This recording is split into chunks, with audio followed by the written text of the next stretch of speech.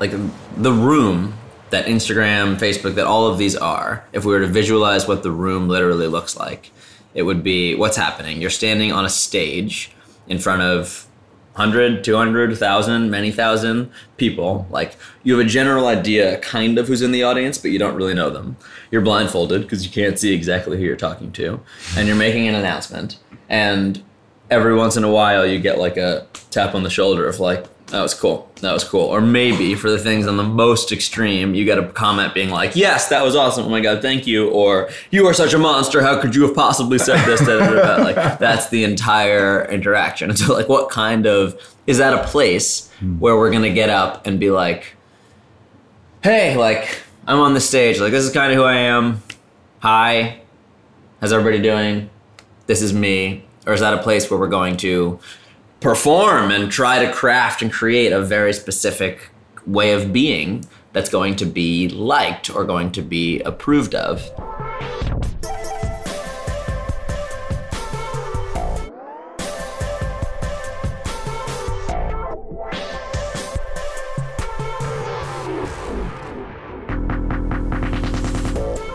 Welcome back to another episode of the Look Up Podcast. I'm your host, Mark Weinstein. And as always, I just want to start by thanking you for continuing to listen along and for supporting the show. If you like what you hear, please share it with your friends and continue to reach out to me because I'm loving a lot of the feedback that I've been getting from you all. And it's really helping me to continue to produce this show every week. That's my goal, to release one episode per week for the rest of the year. Also, I'm working on a 1-month special for the podcast on the criminal justice system.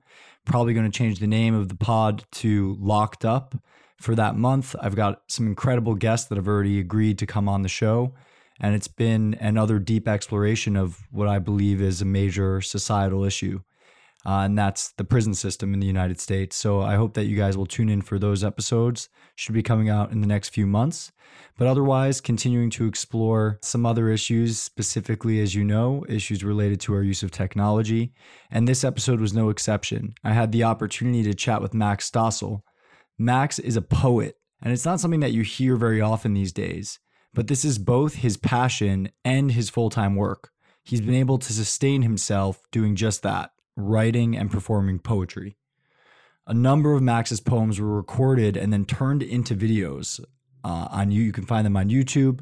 The videos went viral, specifically one of my favorites called The Panda is Dancing, which highlights the challenges technology poses to our mental health and relationships. Max continues to perform his poetry on his Words That Move tour, and given some of the analogies that he drops in this episode, I think you'll see that he's a master at his craft.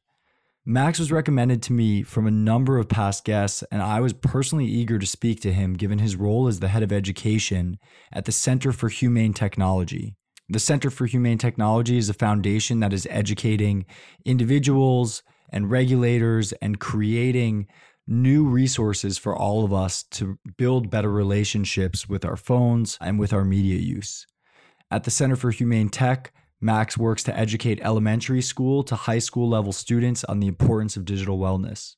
And this was an interesting episode because when I entered Max's apartment for the interview, he was in the middle of a writing workshop with his friend Derek Hake, who is also his barber.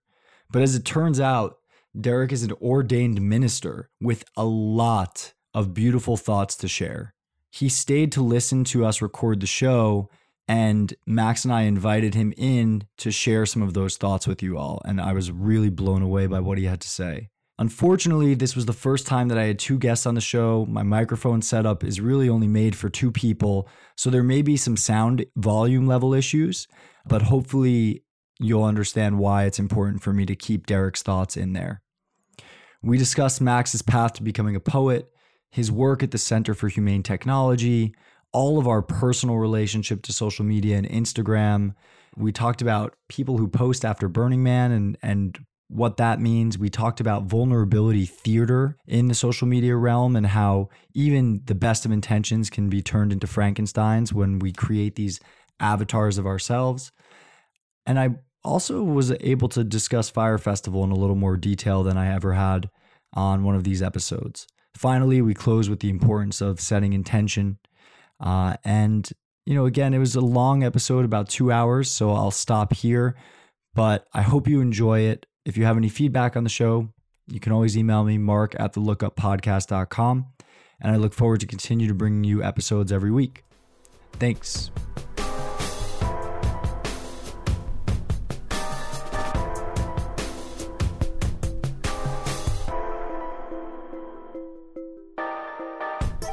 Max Stossel, thank you so much for coming on the Lookup Podcast. I appreciate it. Thanks for having me. No problem. So, we were just having a conversation about a lot of things that I hope that we get to talk about on this episode today. But I did have a place that I wanted to start in kind of looking back at your career. I was just curious when you decided that you wanted to become a poet. So I actually was at a friend's house and I met a poet named InQ, who you might know through mutual friends. Mm-hmm. And he was like, I'm a poet. And I didn't understand what that meant. And then these two friends of mine are two women who are very good at getting people who have a talent to perform their talent. And they're like, oh, please do one. We do one poem, please, which like is a really annoying thing to get as an artist, like when people do that. But there's something about these girls that they're very good at actually getting people. They are. Oh, okay. I think I know who you're talking about. The Agarwal. And they were in their living room and he performed a poem. And I was just really struck with, I was hit with it. And I was thinking about it on the way home, and I started writing on the way home about why I liked it. And the first two lines of what I wrote rhymed. And so I thought, okay, I can do this. Let's give this a shot. And I finished that poem. I saw him the next day and said, hey, I wrote something after you did your poem. Do you want to hear it? And he was kind of like, okay. I think he maybe gets that a lot. Does that happen to you a lot now? I know, get it sometimes. And I'm grateful that people are sharing their art, but there is an awkward situation that can happen when someone is standing in front of you sharing their creativity, and it can be a tense moment. They're looking for something, maybe. Looking for a validation or a certain level of enthusiasm that you may or may not want to give. But anyway, but he was like, wow, you should consider pursuing this. I started writing just while I was on the train, usually after that. And when I had Subway Love, when I wrote Subway Love, I started sharing that with people. So people would say, hey, can you send me that? Thank you. And so the reason I made the video was people would say, hey, can you send me that poem? And I'd write it down, and I'd think, this is just not the same written, as words on a page, as it is performed. And I was like, how can I make this, the essence of this thing, live in our digital world? And so I was looking online for videographers who were really good at getting the core of a message and enhancing it with visuals. And I found this guy, Matthew Friedel, who had made a video. Did you ever see the David Foster Wallace, This Is Water, grocery store video? Yes. And so he had made that, and I was like, wow, he took the essence of this message, and he just enhanced it with words. I want to work with him. Cold called him, performed the poem for him on the phone, and was like, hey, can you, will you do this with me? And he was like, what's your budget? And I was like, I don't have any money to spend. And he was like, just fly me out and we'll do it. And I was like, great. And he came, and I had so lucked out because I have now learned that it is very rare to have one person who is a director, cinematographer, editor, effects person, all in one. He happened to be all those things. Wow. And we worked together, made that video. Video went viral. And that started to build the career as a poet. And so, now I'm doing this show, Words That Move, in LA on November 6th is the next performance. And that's been incredibly fulfilling, as sharing it live is what is most fruitful and meaningful for me in this, but then also making these short films, performing at conferences and events. And that's become my primary source of income is poetry, which is very cool and very much not what it's about, but tends to be a symbol of I'm really doing this thing. I'm making money as a poet. And that's been wonderful. Yeah, for better or worse, that seems to be the scoreboard, or at least, at least validates what you can do, that you can continue to do it. It's not for money itself, but if you can make money doing your art, then you can continue to do your art as your primary work, because you can support yourself. So there's nothing wrong with that. Definitely nothing wrong with it. If I had to pick one, I would say for worse, of just in that it's a very complicated mental thing that starts to happen where, when it wasn't about money or identity at all for me, it was very much this fun thing that and it's happening. The inspiration is here. It's happening. Let me try to catch it. Let me play with it. This is and wow, I created this thing. This is amazing. And then as soon as money is in that conversation, there's thoughts of like, what topics do I want to write about, like that there's demand for or market for? And it starts to seep into your thinking, even if you try not to let it seep into your thinking. And so I actually, up and coming creative people, I'm very encouraging for like, have a job that pays you money and let that be separate and let money be about money. And if your art happens to start making you money, that's so cool. That's awesome. And let that happen. But try to keep it out of being the driving force, because I don't think we create the things that we want to create and feel come through us if we're letting money be the driver. But I'm grateful that it's starting to happen for me this way. And I also have this other income stream of the Center for Humane Technology, which I'm really grateful to have, to not put all the pressure on art to make me money. And I definitely look forward to talking to you more about the Center for Humane Technology. I had a similar experience. I studied yoga in 2014 in between my first and second startup. And, I love yoga, still practice to this day. The philosophy is extremely important in my life, and it guides me. And so, I really wanted to deepen my practice, and I signed up for yoga teacher training at this place called Yoga to the People here in New York, donation-based studio. And I filled out the application 2/3 of the way through, and I didn't submit it. And I just kept going more and more and more and more. And one day, one of the instructors came up to me, and she said about a month later, she was like, "Hey, why didn't you sign up for teacher training?" And I was like, wait a second, like, do you guys have some kind of like SEO, not SEO, or some kind of like capture on your website that knows that I filled this out? And I was like, how do you know that I wanted to be a teacher? She's just like, I can tell that you would love it and that this is really important to you. And so I went and I became a yoga instructor. I did my 200-hour training over 10 weekends, 20 hours a weekend, which was great in New York, having an excuse not to go out or go to brunch or something like that, having a reason to say no, which doesn't come as naturally to me.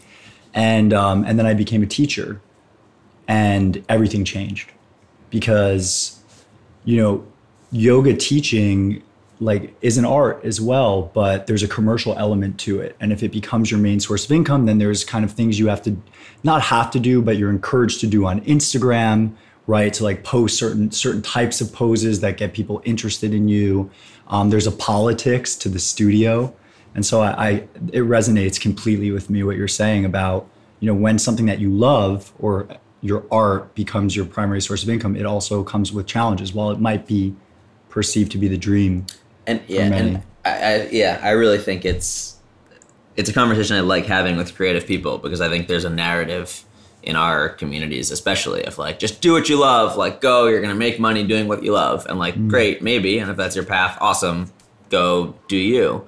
But I think it's really, I don't think it's helpful to the things that we love to try and make them our sources of income when we start that, when we're thinking about it that way from the start. And then it stops becoming what we love. There's some meme that I think is really funny, which is it plays on the do what you love and you won't work a day in your life meme. And it's do what you love, and then you'll spend every day working forever on the thing that you love, and wait, you just turned your favorite hobby into a job. What are you thinking? It's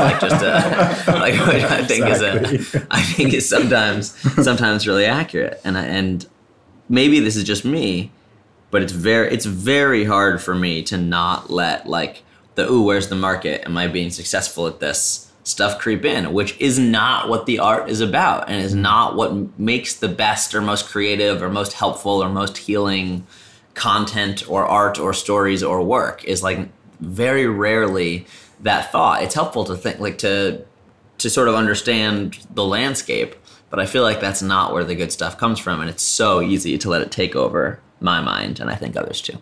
Yeah, thinking about this podcast as well, I recorded 7 episodes before I launched it, and it was the greatest joy to record those first 7 episodes. Every time I would leave floating, oh, this is the best. And I still leave, conversations like this feeling extremely excited about the people that I get to connect with.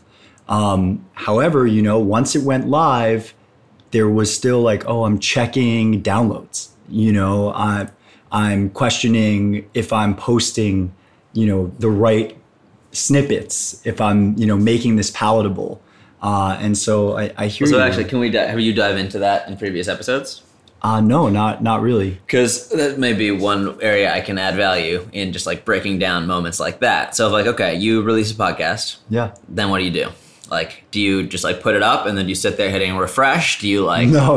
I'm actually for the first 10, I've been good. I haven't checked the analytics more than 3 times since I launched the podcast. But I definitely, okay, I think that's probably rare. But I definitely I do posts on Instagram. So most of the audience, I think, derives through the Instagram platform. And I do a snippet. Oftentimes I'll record video. We're not recording right now because I think it's great to see us having a conversation. But I'll do a snippet with a video that's kind of like up to 1 minute long, subtitle it, put the logo up in the corner, and I'll watch how those videos perform for sure. Gotcha. And I'll be constantly checking. But and you're constantly checking that. I do check, yeah. Take me through it. What's I'm constantly? Human. I mean, it goes up, and I think as a creator on that platform, you start to understand how a post will perform over time based on how it performs within literally the first minute of having posted it. Right. And so you're checking the acceleration speed of likes at that time. Yeah, and it's ironic, right? Because here I am doing this podcast, much of the content about the attention economy and the challenges of our own bad habits around technology. But I'm the first to admit that the reason I started this in the first place was reflecting upon my own, personal bad habits, which I still have. And as a creator, same way. Totally not claiming to have. I was going to ask if as a creator, you're constantly checking and because it's live. In some ways, it's live feedback, or it feels that way, even though it's partially driven by the algorithm, or if not entirely driven by the algorithm. Recommend that if people can, post and then don't check how many people are liking or commenting and put it down. I absolutely still get caught up in that. I feel very addicted to the approval, to the love me. Is this what? I thought this was so clever. I thought this was so good. Are people not liking this? Why? What's the rate? Oh, am I not getting double the amount of likes as I have number of minutes of in the followers? That's usually my ratio. What's going on here? I like that. And I'm now I have a new metric to think about. That's me. It'll be different for your own thing.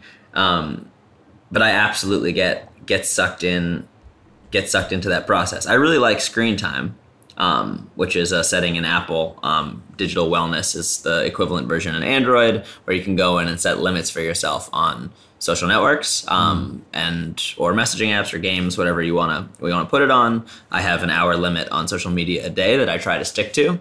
Yeah. I find there are some days where I break it, and then I feel in sort of a self-loathing thing. Well, it's well, now I've broken it, and so I don't care how long I spent on it, and I'm just full on. It's kind of like after that 5th Netflix episode in binge watching, when you're just screw it, I'm doing the whole season. Now I'm in. But similarly, I got interested in this because I feel I need the help, and I've improved, I would say, in my relationship with it. Honestly, one of the things is that just because I'm one of the guys who's Panda is dancing, you're working with the Center for Humane Technology. If people see me with my phone out in a conversation, it's hey, you're the phone guy. Come on. So just for my own, trying not to be a hypocrite, that's been one of the most helpful motivators for me to keep it away. Of in that moment, be don't pull out your phone. Come on, you're working so hard on this. But most people don't have that extra incentive, which has been one of the most motivating for me. Isn't that interesting how it requires almost another form of external validation, which is not wanting to look like a hypocrite, to kind of motivate us to build the healthy habits around this technology. Totally. It's of not wanting to look like a hypocrite and not wanting to be a hypocrite. There's both the internal validation and the external validation. I had something similar as well. I mean, not just with the phones, but also, speaking about fire and speaking at these tech conferences about trusting your intuition and not being afraid of failure, and how kind of that led me and motivated me towards working on something like fire in the first place, wanting that validation of working on a big project that had a lot of hype around it, and then having failed dramatically and that being in the public, realizing it's actually not that bad so long as you operate with integrity. But I was still as I was doing this, I was still in a job surrounded by people that I didn't necessarily align with, and wasn't in that. And so I actually quit my job after a few months of that dissonance because of that feeling of being a hypocrite. I talked about this on a previous episode with, I think you're also friends with Jesse Israel, about that imposter syndrome that can come. It often comes with artists, mindfulness practitioners. When you're the meditation guy and you're freaking out, it almost feels, it feels like you don't have permission. But at the same time, I think we have to be comfortable with the fact that we're human. And it's hard to do that in the social environments, especially. And I think in some ways the world is becoming more of a reflection of the social environment, right? I'm much less concerned about literally what's happening in Instagram as I am in a generation of people, our friends included, but people like to talk about this as just the kids who are doing this. That's crap. It's not true. Adults, but literally living for the post, of like literally making decisions in our lives, either consciously or unconsciously, because this type of thing is going to get me a lot of that social validation and likes. And I can share about this. If I go to this thing, I can share about it. And so like, it's just very hard to, like, the room that Instagram, Facebook, that all of these are, if we were to visualize what the room literally looks like, it would be what's happening. You're standing on a stage in front of 100, 200, 1,000, many thousand people. Like, you have a general idea kind of who's in the audience, but you don't really know them. You're blindfolded because you can't see exactly who you're talking to. And you're making an announcement. And every once in a while you get like a tap on the shoulder of like, that was cool. That was cool. Or maybe for the things on the most extreme, you get a comment being like, yes, that was awesome. Oh my God, thank you. Or you are such a monster. How could you have possibly said this? Like, that's the entire interaction. And so like, what kind of, is that a place where we're going to get up and be like, hey, like, I'm on the stage. Like, this is kind of who I am. Hi. How's everybody doing?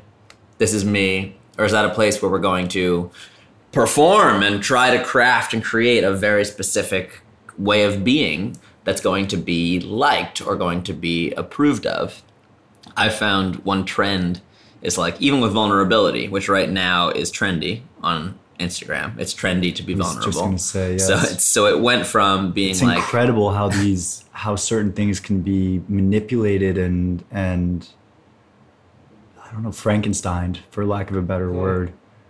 And I think they immediately will be.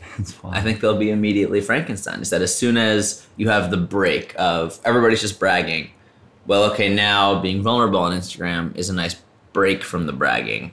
So that's a popular thing. Ooh, vulnerability is popular. Let me be vulnerable. I can be even more vulnerable than that person. I can be vulnerable and then be aware that vulnerability is popular and commenting on that. So it's just these layered competitions for approval and attention start to happen. And anytime some new concept or thing gets popular, the nature of this beast by the way it's designed, because we care so much how many people like it or how many people see it or like whether we're getting the approval. We shift the stories that we tell and the things that we do based on what is working at the time in these algorithms. And you could say, well, like, that's just culture. That's what culture has been for a long time. But there's something inherently different about these digital environments than the way we engage in a room. There's so much that is lost in communication, in asynchronicity of like us being here, watching your face move to, facial expression, body language, all of these different communication tools, versus me standing in another room shouting something, you'll hear it later, and then having your reaction. I honestly like, one of the biggest ones for me in social media is the eye roll. Is like, what percentage of posts do you see and you're just kind of like, just sort of roll your eyes at, and like, but we don't receive that feedback on the other side. So you have we don't actually see how people are reacting. How many interactions in your physical world do people say something to you and you go like, wow, or like, yes. Yeah. Like, but strong arm. Well, I do prayer hands a lot in person. Like, amazing. Like, yeah, like how many sentences or expressions create that? But Could you imagine if that was feedback. Every conversation? That would probably be a good podcast exercise. Of literally just emojis back and forth, just in-person emojis. That would probably be a good exercise of like, to go a day, Like where out in the world, you react to things like it's social media. I don't know exactly how it would look, and I'm thinking of this on the fly. I think it'd be fun. Interesting. It'd be fun at least, or it'd be unfun depending on which side of social. If you're talking about Twitter, it'd be really angry. If you're talking about Instagram, it'd probably just be a lot of the yes and and so cute. Praise be. Something like that. Yeah, it's really interesting, talking about vulnerability theater. And thinking about, I keep on, this topic keeps coming up because the ice bath is just, it's so prevalent all of a sudden. This is the latest. I am not aware of this. I thought you were talking about the ice bucket challenge. Well, the ice bucket challenge, the ice bath is the new ice bucket challenge. I think it's Wim Hof. Popularized a few years ago on that Vice documentary, The Iceman, teaching people how to hang out in ice cold water. Beautiful practice, right? Get over your fear, learn to fight your immediate reaction to an uncomfortable situation, settle your mind, go inwards. Okay. Now it's become, how long can I stay in the ice bucket or the ice bath on Instagram? How calm can I look? It's a part of a fitness regimen. So it's picked up by the fitness influencer community, which is its own community that I'm learning about, which is really interesting. And it's not to throw the ice bath out with the water or whatever the phrase is, but thank you. Because a lot of the fitness, Instagram community, there's a lot of interesting content on there to learn how to take care of yourself. So anyways, but that's the point, just watching these kind of like memes pick up online. And it's very hard to, because there is, with all of this, of course, there's so much good that gets done, of like so many positive messages that get spread. When I'm talking with some colleagues on this, I actually would like for us to use as a benchmark, like how much money is raised on GoFundMe type things for medical causes that people would have otherwise not been able to have life-saving care. Like anything that we're doing that might diminish spread of messages like that is worth like really weighing the opportunity cost against it. It's just very hard because something good like, wow, ice bath, here are the health benefits, XYZ. I don't really know what they are, but people seem to really like the Wim Hof stuff. But you put it through this filter of social media, and immediately it highlights certain angles of that. And that's true of everything. The angles of vulnerability that are most visually appealing, most popular. And it becomes this competition in the elements that seem to work on these algorithms. And it's just like, we've all done it. We've all posted something and it hasn't been that popular, and we care. Like why we care? I don't know why we care so much. It hurts. It actually hurts. The non-likes hurt, and so in that way, like it changes and shapes the stories that we choose to tell, which is more and more how we're viewing each other. And yeah, I joked that like I was following some friend. Like I noticed that as I'd watch some of my friends' Instagram stories, I'd be like, I just watch these and then I'm like, I don't like my friends. And like I do, like I love my friends, but like I love them when I'm with them. Yeah. And then like I'm just the avatar of my friends just like will give me these reactions. And so I like had to stop watching like a bunch of my friends' social media stuff. And I don't mean that as like a negative reflection on them. It's just, I think, so easy to dive into this game where it's this big miscommunication machine. So you've been to Burning Man a number of times, right? Yeah. And you were part of a community here in New York that often goes to Burning Man. Yeah. What do you think of the Burning Man social media, post-Burning Man social media kind of phenomenon?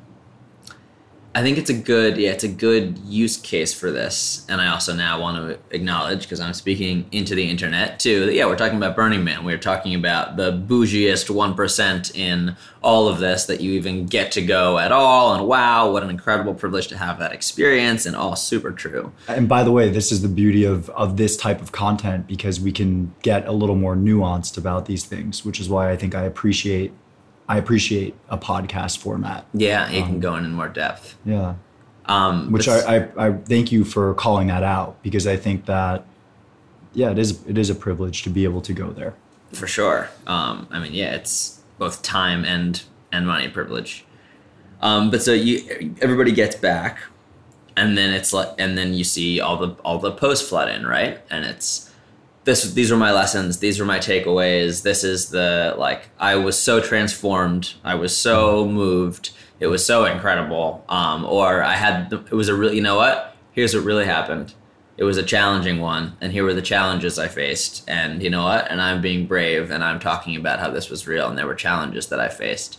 Vulnerability. And for either, whatever, share what you want to share, do your own thing. I'm really not trying to judge anybody in this. But it's just, there does seem to be this feeling of pressure that we have internally, many of us, to I need to share my experience. And once I'm sharing my experience, well, I want to make it good and meaningful.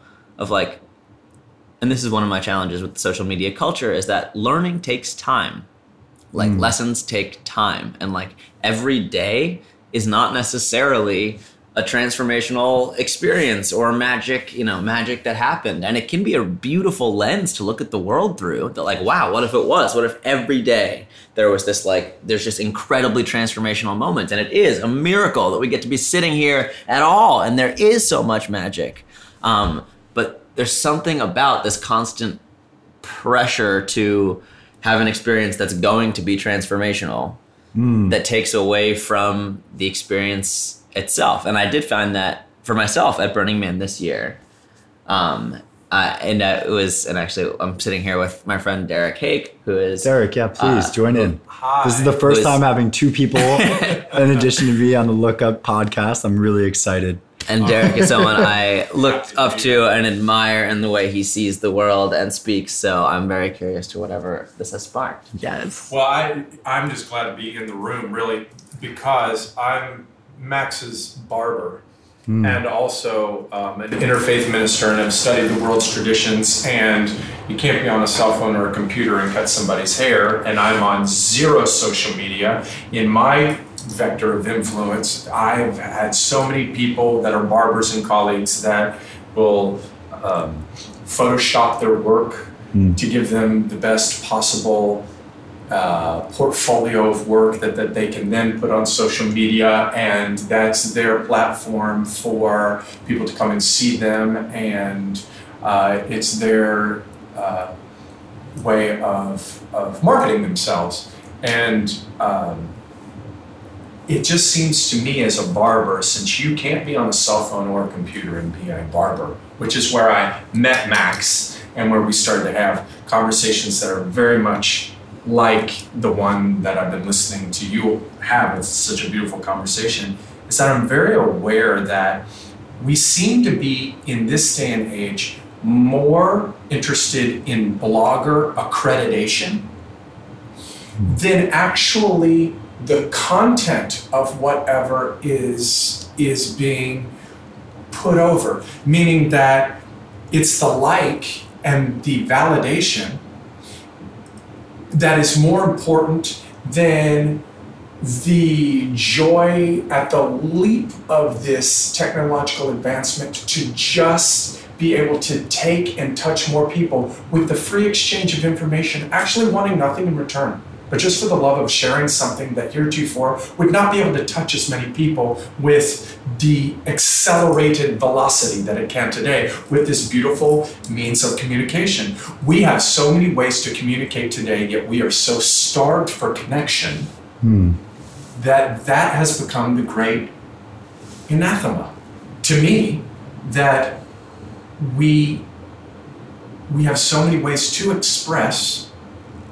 And yet when it comes to the natural animal instincts that keep us alive, proven from day one, a baby wants to be held close to the face and close to the heart. People want to be seen in real time. They want to be heard in real time. They want to be validated in real time and loved unconditionally. And somehow what we've posted as an idea, an avatar of what we would like the world to think that we look like, we've started to believe that the like or dislike of that avatar is in fact the absolute authentic truth of who we are, and we have forgotten that this technological advancement is a vehicle with which to lovingly give away and receive the free exchange of information. But the minute we let it be our God, our barometer and benchmark as to our own self-worth, then we become more interested in blogger accreditation or validation through something that's very unstable.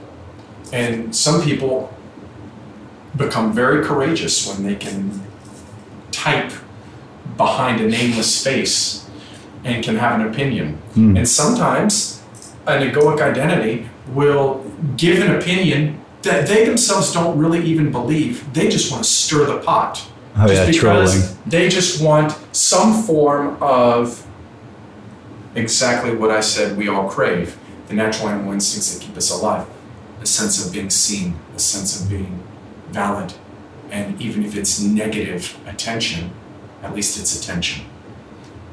So there's so much in there of that I love, and one point that I want to harp on too is like the ability to share with so many people.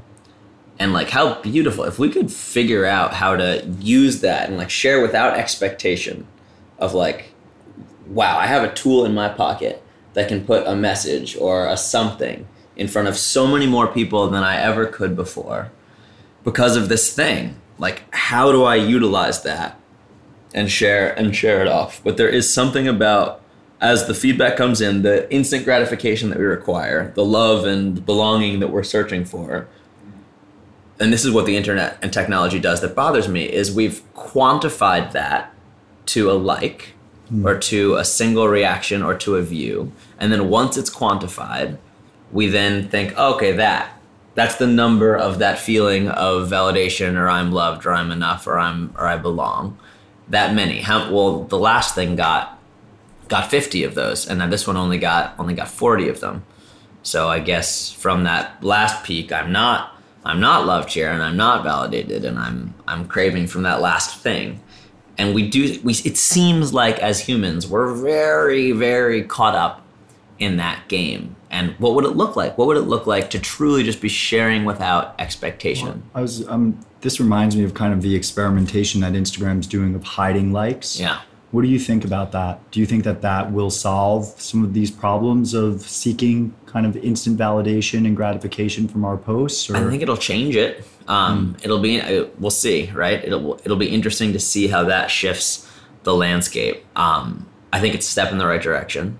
It does change the nature of it, not being at least about that public, because we so often look at Twitter on this even more so. Oh, this has 100 retweets. People believe this. This is popular.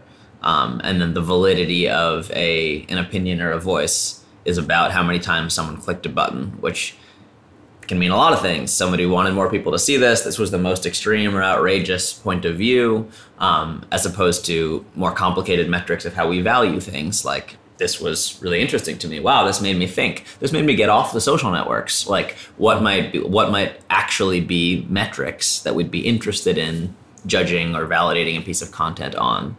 Also, content is not a human need. What springs to light in light of, Max, what you just said is that it doesn't matter where you are spiritually, but I feel like in talking to you that we are talking about something that no matter who you pray to or where you pray from, we're talking about something that is ethical and moral on some level. And we have proven as humans what the Tao Te Ching, one sacred text, and the Bible, at least from reading it with my own eyes, has pointed to. In quantum theory and math, it can be postulated on a chalkboard that whatever you are seeking, it is seeking you. That you become a vibrational match for whatever you want to bring into your field of awareness. Jesus said, as you believe, so shall it be done unto you. The Tao Te Ching in China, written by Lao Tzu, which means the man of the mountain. So some man in a mountain in China somewhere said, as within, so without. Or the law of mental equivalence, like a Stephen Hawking mathematical algorithm, says the ideas you hold in your mind about who you are and what you want to experience from the world based on the sponsoring thoughts you tell yourself about who you are to the world of your understanding are the very circumstances that you bring into your field of awareness with mathematical exactitude. And of course, these luminaries that didn't have that math back then could concretize that into one sentence. As you believe, so shall be done unto you. So without, we have to have the math for the agnostics and all of the proofs on the chalkboard to say, hey, if you want to know what you want from life, take a look at what you already have, because that's what you're a vibrational match for. If we could come at life and say, more than could ever be wanted is already who I am, then the free exchange of information and the discriminatory what's interesting and uninteresting could have its play on this network, and without validation, lest someone, I don't know, if you're interested in baking and someone releases the best chocolate chip cookie recipe that you've ever tried, and you want to say, hey, thank you so much, I'll never look back. But this idea that we do have a youthful culture that doesn't remember a telephone that was attached to a wall. That when your parents needed to call the neighbor, you had to get in line when you were 14 years old in order to call your friend. And it is true that there are as many adults today that are addicted to these weapons of mass distraction as our youth. But there are still young people that really have an amplified egoic identity because so many people and so much validation in an accelerated way, time accelerated way, is so available to them without having a ground of being in a knowledge base of inquiry into what is fundamentally true about being a spiritual being in a human experience, which may simply just mean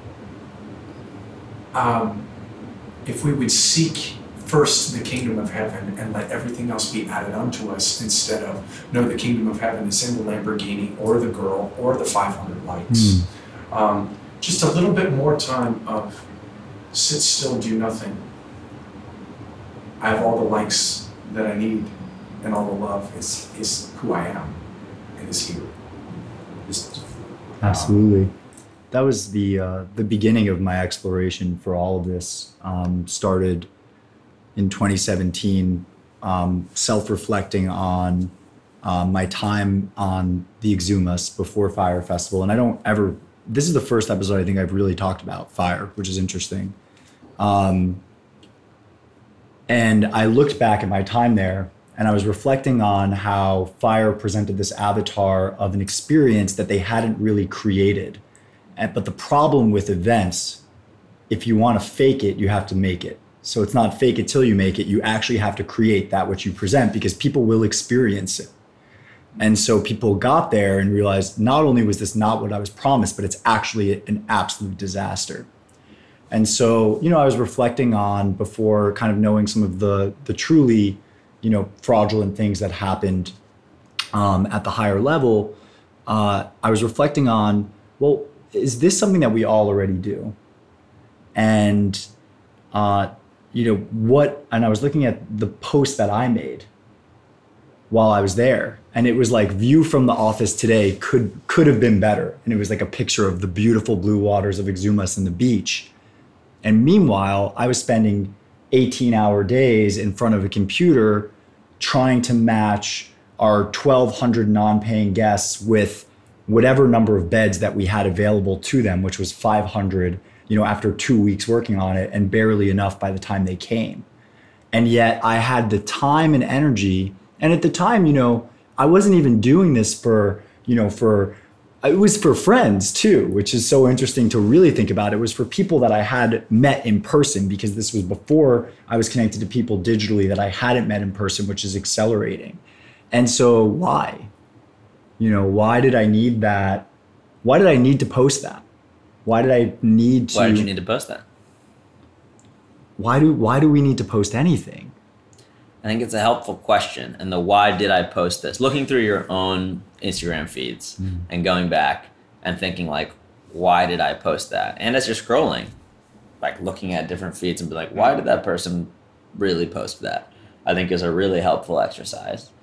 It is, yeah, go ahead. I was just going to say, I think about, Derek, what you were saying. I think the reason why I bring this up is because when I think about Lao Tzu and as within, so without, and what we use as a tool to measure quote unquote success on these social platforms, the validation through the number of likes or views or whatever. Yes. If we think about the why, the intention behind what we're presenting online, that's the within. So why am I doing this? Like if we create an intention before posting, I'm doing this because XYZ and this is helping that, not what.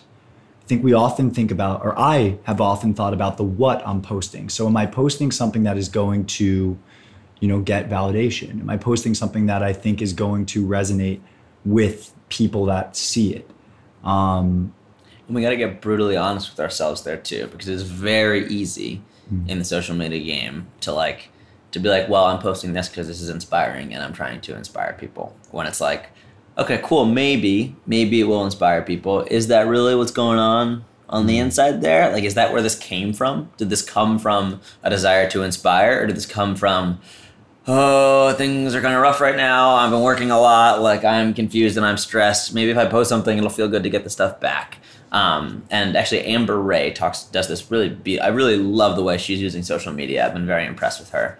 And she talks about like, where is the urge to share coming from? Is it like, wow, this is something incredible and I need to share this? What a great reason to share something. Versus like, I'm kind of like, I'm searching for something from the outside. Also, sometimes, great, social media can be a tool for that. But like, can we get aligned to, I've had like a really hard time, like my ex just passed away. I meant to say ex like a variable. An ex just passed, passed away. Okay. Yeah, no one, that did not happen in my life. Yeah. And like, I really could use some support, like just wanted to let the world know here, like I'm not really feeling comfortable to reach out specifically. If there is something that you want to like share with me, do with me, please. Like social media can be an incredible tool for that. What a way to broadcast. And then like, wow, this is so stressful, get it off my mind, I need help. And I'm out here actively searching. Or like recommendations, things of that nature. It's the middle ground that I feel like messes us up, both internally as posters and as watchers. I think about this often. I think about, because my original response was we need more honesty on social media. We need more realness on social media. And of course, what you've already brought up is that realness, that honesty turns into its own form of theater. Which is like truth theater or woke theater or vulnerability theater. Yeah, I like that. Right. And it turns into its own monster because of these tools are created in that way that they become, again, Frankenstein. But I think about like if Instagram existed, 10 years ago, but let's say you couldn't share it. So let's say it's just, whatever, it did exist. It was like Flickr or something before where you just took photos and you put them on your computer with your Canon camera and they were just yours, but you weren't sharing them with people. So I was like, okay, what would that Instagram feed look like? And, I moved away from the honesty factor because I realized that when I think back to like family videos versus family memories, the family videos are all like playing by the pool, hanging out on vacation, everybody's having fun, we're all together, it's a special occasion.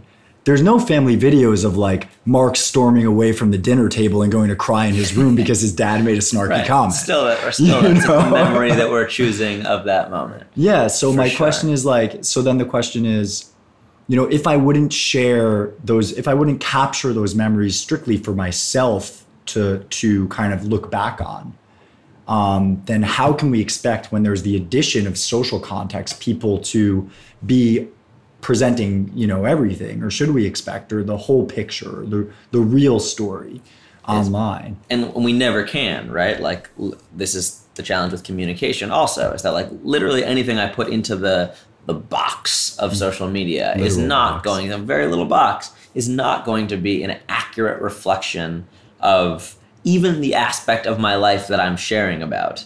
like it will be somewhat removed from that. And let alone the whole picture of my life. Are you kidding? You can kind of get a sense of that, like sitting with someone, looking into someone's eyes. Like if they're being like, oh yeah, like this is what's going on for me, work, I'm crushing it. You can maybe like feel or see a sadness, and maybe you can get some of that stuff in a little bit in writing, but just we get very little context of people in these boxes. Ridiculous to think that we're going to have the whole truth, but it's imitating, and it's like, and this is where, well, this has been happening forever, but social media is now close enough and frequent enough that we're sharing that it makes it seem as though it might be real. It's like we've gotten close enough that it looks more like reality than it has in the past. I want to go deeper on that. Yeah. I think I moved on from honesty to awareness. And I think it's just super important that we continue to remind each other that what you see on social media is not what you get. That is just the avatar as we described. But I wanted to what you just touched on, I think kind of leads us to your work with the Center for Humane Technology. What proposals are you guys putting forwards, or you lead education there. I think your official title is head of education, but correct me if I'm wrong. And so who are you educating? What are you educating them about? Is it this? Is it this? It's just a little box. It's not who we are. Is it, you mentioned a great point that comes up a lot on this show, which is, well, people have been saying this about technology and media for centuries. And this time is no different. So you're just being alarmist. So I'd love for you to kind of just dive into your work there. Absolutely. So my work with the Center for Humane Technology is, so before doing poetry, I was doing social media for big brands, fell in love with startup world, tried to start out the Instagram for videos before Instagram had video. It was called Ocho. It was gonna be a video platform. Was that like after the Ocho, like it was just 8-second videos. Okay. It was sort of like around the time of Vine and like that sort of space. But we got that a lot, the ESPN, the Ocho thing. Yeah, the ESPN, the Ocho. I don't even know if that was Anchorman. But I think something like that. Dodgeball, I think. Yeah, Dodgeball, the Ocho. But we were told by investors as we were raising money that if we could hold your attention for 2 minutes or longer, then we had a valuable company. So a lot of my decisions on the product were being like, hey, what's going to work at grabbing and holding your attention longer? How many notifications should we send you a day? Ooh, if we put these likes and the name of this friend in front of that friend, is that more effective? If we autoplay videos inside of our experience, will people spend a little bit longer on the app? And in doing stuff like that, I started to recognize, hey, there's a difference between my goals and the goals of the people who are using this. Nobody wakes up in the morning and is like, how much time can I spend on this product today? But that is what we're trying to do. And there's just, there was at the time, much less so now, but a philosophy of, well, I'm not making anyone do anything they don't want to do. Like if you're using this, it's because you like using it. But I became more aware in doing that work of that there's some things that just work at like grabbing and holding human attention when you have it in this incredibly engaging environment. And so I met Tristan Harris at that time, who's the leader of this movement. He was Google's former design ethicist, and now decided that outside of Google, he could try to make more change in this industry. And the Center for Humane Technology is about like what they're calling reversing human downgrading. As we upgrade technology, we are downgrading humanity. And human beings, their thesis is human beings are fundamentally vulnerable in certain ways, and how can we design technology that protects these vulnerabilities and enhances the parts of humanity that we love and make it so beautiful to be human and to be alive? And how can we protect from the parts that are manipulatable into areas that we wouldn't want to go towards? My role, and to be honest, like I'm 1 day a week at the Center for Humane Technology. It's very part-time, but I speak at a lot of high schools, middle schools, to parents, teachers, educators about education in the age of distraction. And when I speak to kids or to students, I really see my role as inspiring rebellion. They've been, parents are being like, you're using your phone too much. And I'm coming in there and saying like, hey, technology can be amazing. I just want to let you know that some of this stuff isn't really designed for you, and you are not the customer, but you are the product, and here are some specific ways that that is true, and kind of helping them realize that with things like Snapchat streaks or like Instagram, just some of the ways that they might be getting sucked into this in ways they're not trying to be. And so allowing them the sort of free agency to think about, okay, well, I guess, why don't I try for 1 week just deleting social media from my phone with my friends? Because if they do it alone, it just sucks that everybody's on it but them. And then see how that feels. And then I get a bunch of messages from parents being like, I don't know what you said. My kids are deleting social media for the weekend, and they're not sure if they want to put it back on their phone. So thank you for that. And beautiful. Some kids are like, shut up, dude, who's trying to tell me to stop using my phone. There's both of it. But so my work is really about sharing that information, and more recently trying to find the things that work at, helping with some of the gaming addiction, social media addiction, some of the mental health stuff, some of the bullying, trying to find what are the interventions that are working, not just at helping us use our phones less, but at problems that are being created by or exacerbated by this technology. And I'm at the very beginning of that. So you just made a great distinction there, that are being created by versus exacerbated by. So I guess what I want to ask is, is this predominantly a technology problem, or is this a human problem? And I'm going to make this multiple choice. Another problem, or is it structural kind of societal issue, or all of the above? I see it as mainly human and societally, but I just feel like social media and technology has poured gas just on all of these things that already existed. It's not necessarily creating a totally new thing, but as Derek was mentioning, it's this has really highlighted how much social media has poured gas on our not enoughness, right? It's if you were to design a product to that would make people feel not enough, and in there, you probably would create something that looked a little bit like Instagram. And so I think this has just poured gas on a lot of the problems. And you talk about why is it different this time, and there are a couple of reasons. And so, when you had your television at home, one, we didn't carry our television at home around with us 24 hours a day, 7 days a week, looking at it 150 times a day with that many pickups. Two is that we didn't have to walk inside of our television to talk to our friends or to do our work. And very often we have to literally go inside of these digital formats to communicate with one another or to do our work. And three is we have go inside of it. We have data carried around data collection. Is that 24 hours a day, 24 hours a day, 7 days a week. Yeah, it's collecting data on us. And there are 1,000 engineers on the other side of the phone, but not on the television, who are updating it every day based on your own clicks and patterns, and 1,000 people or 1 million people use clicks and patterns to try to make it more personally engaging for you. And is this a technology problem? It is highlighting all these things that have existed forever. But I love ice cream. If I carried around ice cream 24 hours a day, 7 days a week, if I had to go inside of ice cream to talk to my friends and to do my work, and if that ice cream were collecting data on me to be more personally delicious based on my habits and timing, I'd probably have an ice cream problem. And so I think it's not just you'd be rolling you down the street. Grocery, isn't it though? But this whole problem is, I or challenge or inquiry and questioning. It's a problem until it's not, and in some ways it's a gift. FaceTime and Skype have completely obliterated the long distance phone call. Totally. Why you would ever want to pay, however many dollars a minute to talk to somebody in Sri Lanka and not see them in real time if they have Wi-Fi and I have Wi-Fi, then so we said it's a great thing. I chalk this series of questions and inquiry that you've posted, Max, as kind of like being in the grocery store.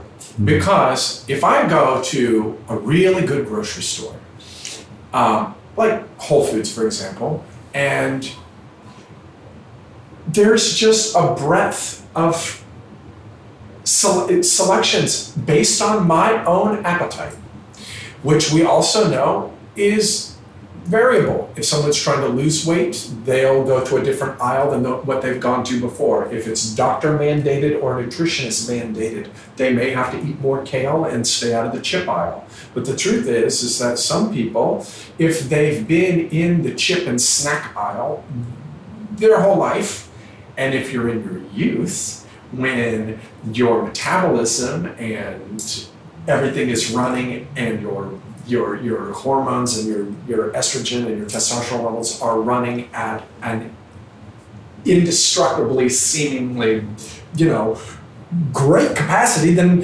you can, hangovers are not the same when you're 40 as when you're 22.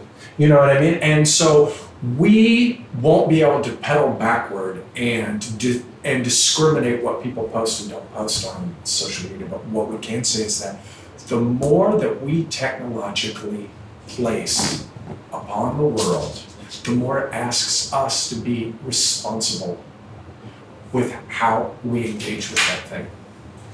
So the grocery store is there. What we choose to pick up and put in the basket is totally our free will and free choosing. And as a barber who has no social media at all, I'll just say that I haven't missed it.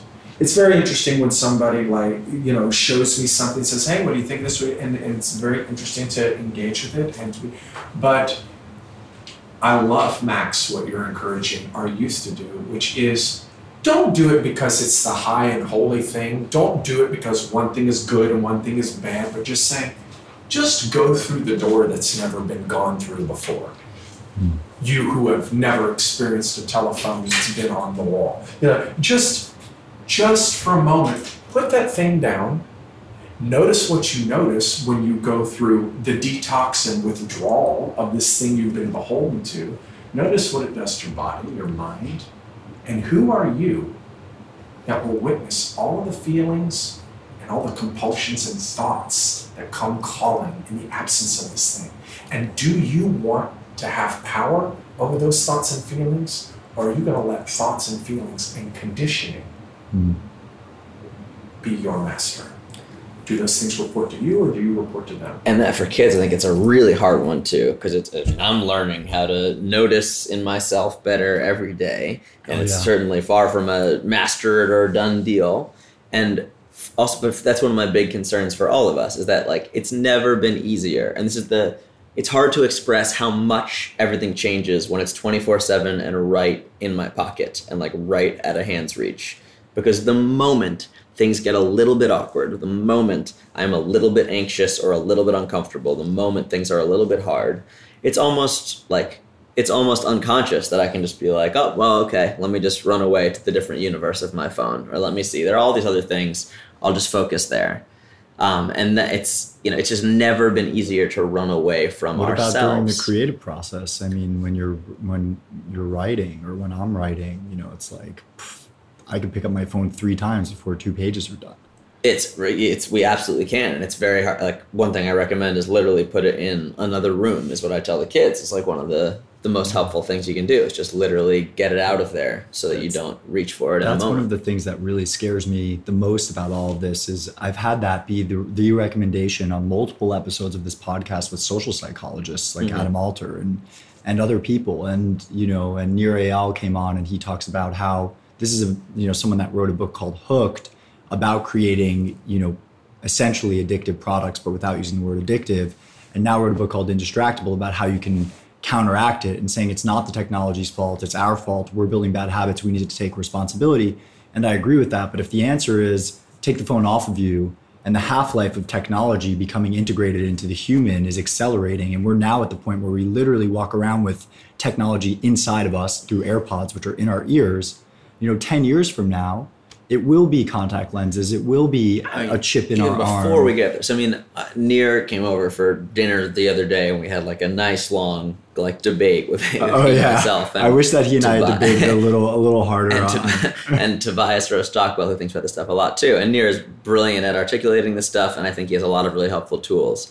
Where I disagree with Nir, and I would go as far as to say where I think Nir is wrong, is is that I think the number, like you literally pick an area of our lives, whether it's dating, whether it's work, whether it's communication, whether it's like transportation, everything has been absolutely hit and transformed by this. Like, and all at once, just like immediately, everything different and everything changing in these very subtle, hard to articulate ways for what exactly got lost here or why is this different. And I don't think it's reasonable to ask an individual to like manage all the different ways everything has already changed and just be like, look, this is innovation, adapt, go.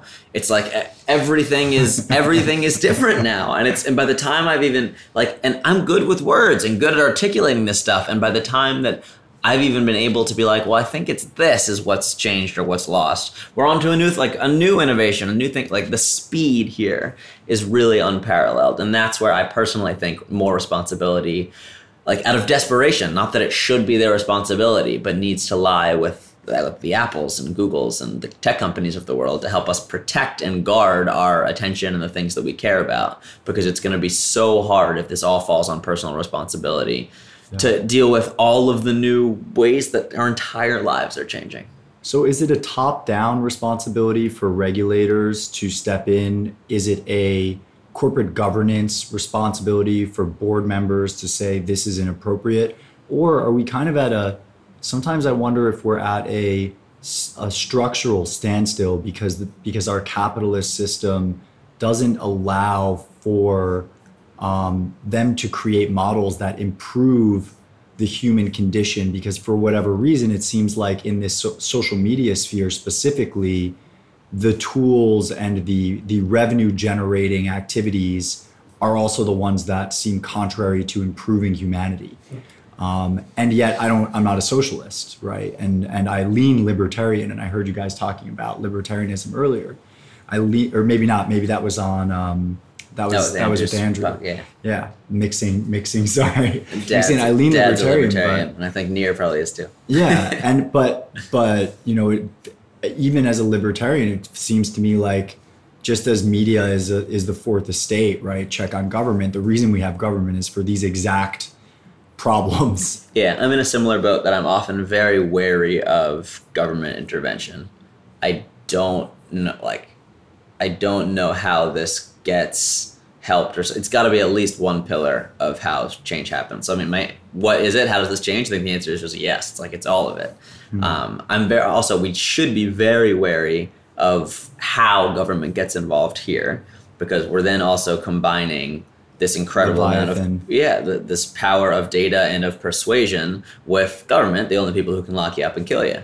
And so are we super excited to put all of this data and do we want Donald Trump telling us like how Facebook should be run? No, exactly. I think probably not. And if you do love Donald Trump, replace him with like a president who's coming later who you don't Elizabeth want running in charge of Facebook. Right. You know, so it's very dangerous, I think, for how government gets involved in this, and we should be very smart about how that happens. The Center for Humane Technology is thinking about that. Yeah, I was gonna ask that. It's not my area. I have stepped aside from that side. My check that I play on it is to try and play the libertarian role of being like, are you sure? Are they just going to mess this up worse? Like if they regulate that? Yeah. But I'm not very active in that. That's an important check. In that involvement. I think so too. I'd like more of it. This is a non sequitur, but I've been meaning to ask Derek, I've been meaning to ask you, because your work is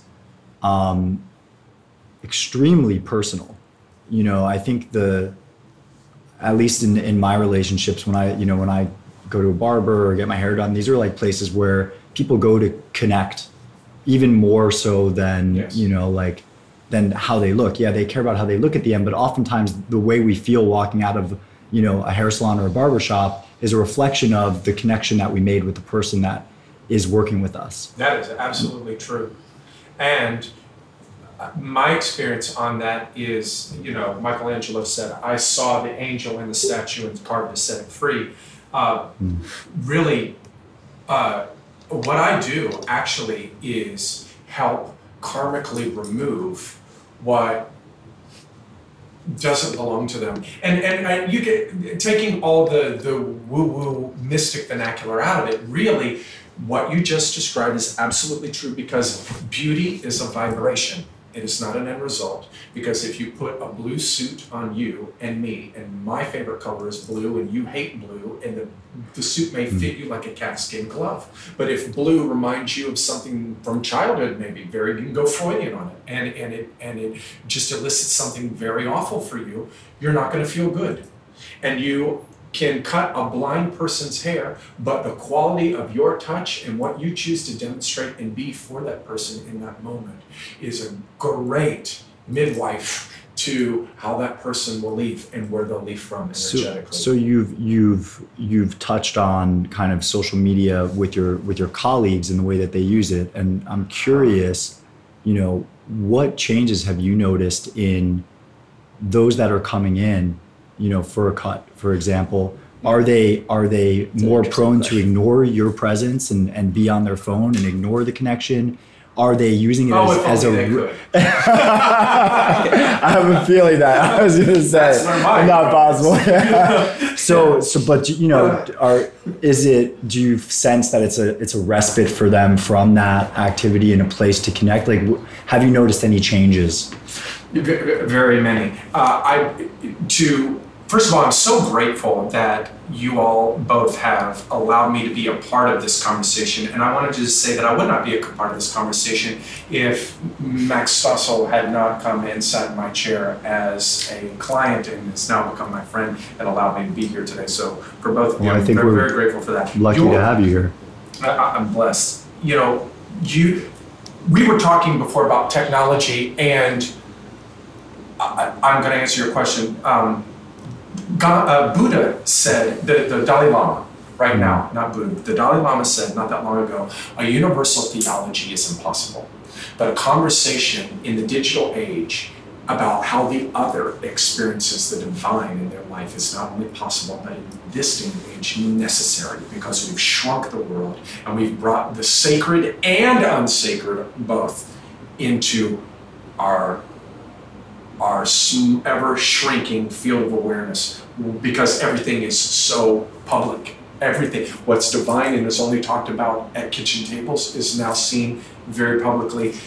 And yes, information and things are available to us at an ever increasing rate, but now we have hit a mass peak of the amount of information that a human being, and a spiritual being in a human experience, can absorb at one time. And Gandhi said, there is more to life than increasing its speed. And like the tortoise and the hare, things can go faster. But taking some time to actually reside in the power of slow. In the instant I want instant message, instant coffee, instant dating.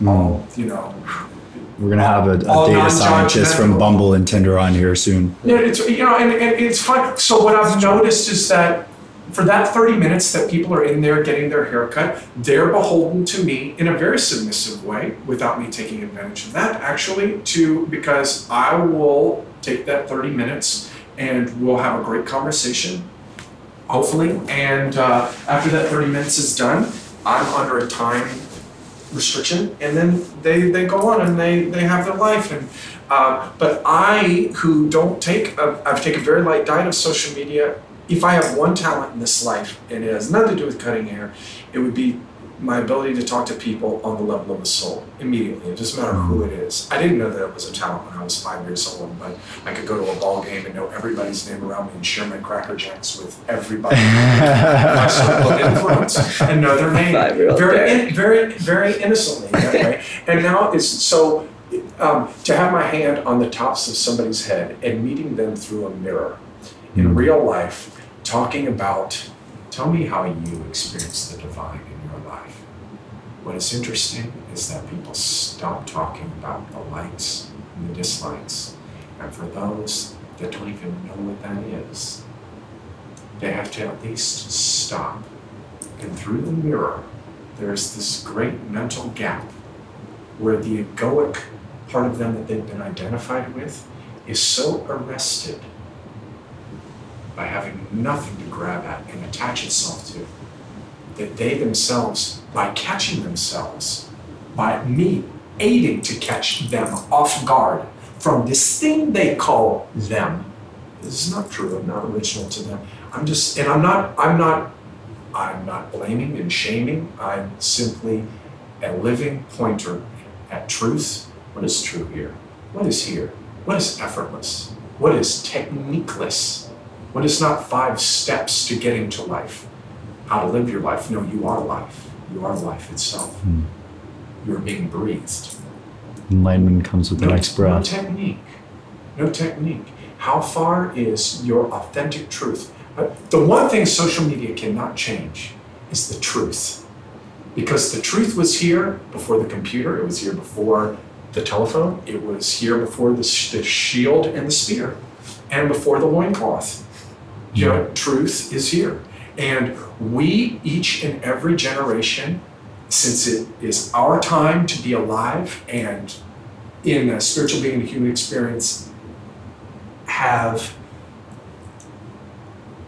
our chance to experience through the 5 senses and the 6 senses, if you're open to it, this dynamic expression called life.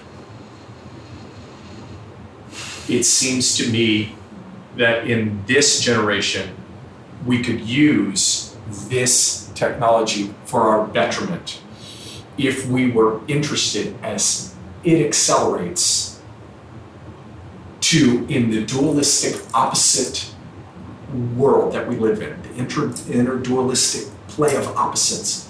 We've caffeinated, we've ranted, we've accelerated toward instant. What about slowing down? What about lighter diet? Not because it's a high and holy thing. What about taking just a step back? What is it? And then looking, and what is it really? And to have, as an experiment, a noticing of that, just as Max, you confirmed, some of the parents of these children you're inspiring are going, thank you, I don't know what you did, but my child, without any goading on from me, is slowing down or turning off their app or turning on. It seems to me that when we awake to what is, with or without a computer or social media or any of these technological advances, which are in the greatest intentions and, to make our lives easier and have a freer, grander expression of things, if we can live without them, then they report to us. We consciously and powerfully pick it up and use it, and then we consciously put it down. We do not report to it, it reports to us. And I think there's a misidentification that we must keep up with this thing in order to have and maintain an egoic, conditioned, man-made self of identity, kind of identity that's not stable. But there must be something here that watches the acceleration of technology, the use of it for moral and amoral purposes, who you are to it, your preferences that come and go with your aging and as you gain wisdom and discernment, your wisdom and discernment that knows what other people's intentions are on social media based on the fact that you know them outside of social media. So you're like, that's what they want the world to think for all those that don't know that person, but I know that person, and whether for better or for worse, we know, we have agreed to take on social media as a way of engaging with the world. But we all know intrinsically somewhere that it's not the absolute dynamic truth of that person or who we really are. And why we want each other to think that it is the thing that needs to be busted, is the balloon that needs to be popped. It's like, okay, we know that it's not the truth. Everybody will have a sad moment when they run out of the room because their dad elicited, as you were saying, like a response that maybe you got cooked in that moment through your conditioning, and that moment that you would rather not remember and not post on social media is no more the truth of who you are than this aggrandized moment of something that you post as a nice memory. Is both your greatest memories of joy and your greatest grief watched from a deeper place. It's still unconditional and doesn't have a whole lot of preferences. But yet, there's love. What I'm struck with as Derek goes waxes on his own poetry with don't apologize. It's Don't beautiful. apologize. That was awesome. We work so hard in our human interaction. I work with Derek, like trying to pierce the veil, trying to see through the layer of what we appear to be as opposed to the true self of what we are.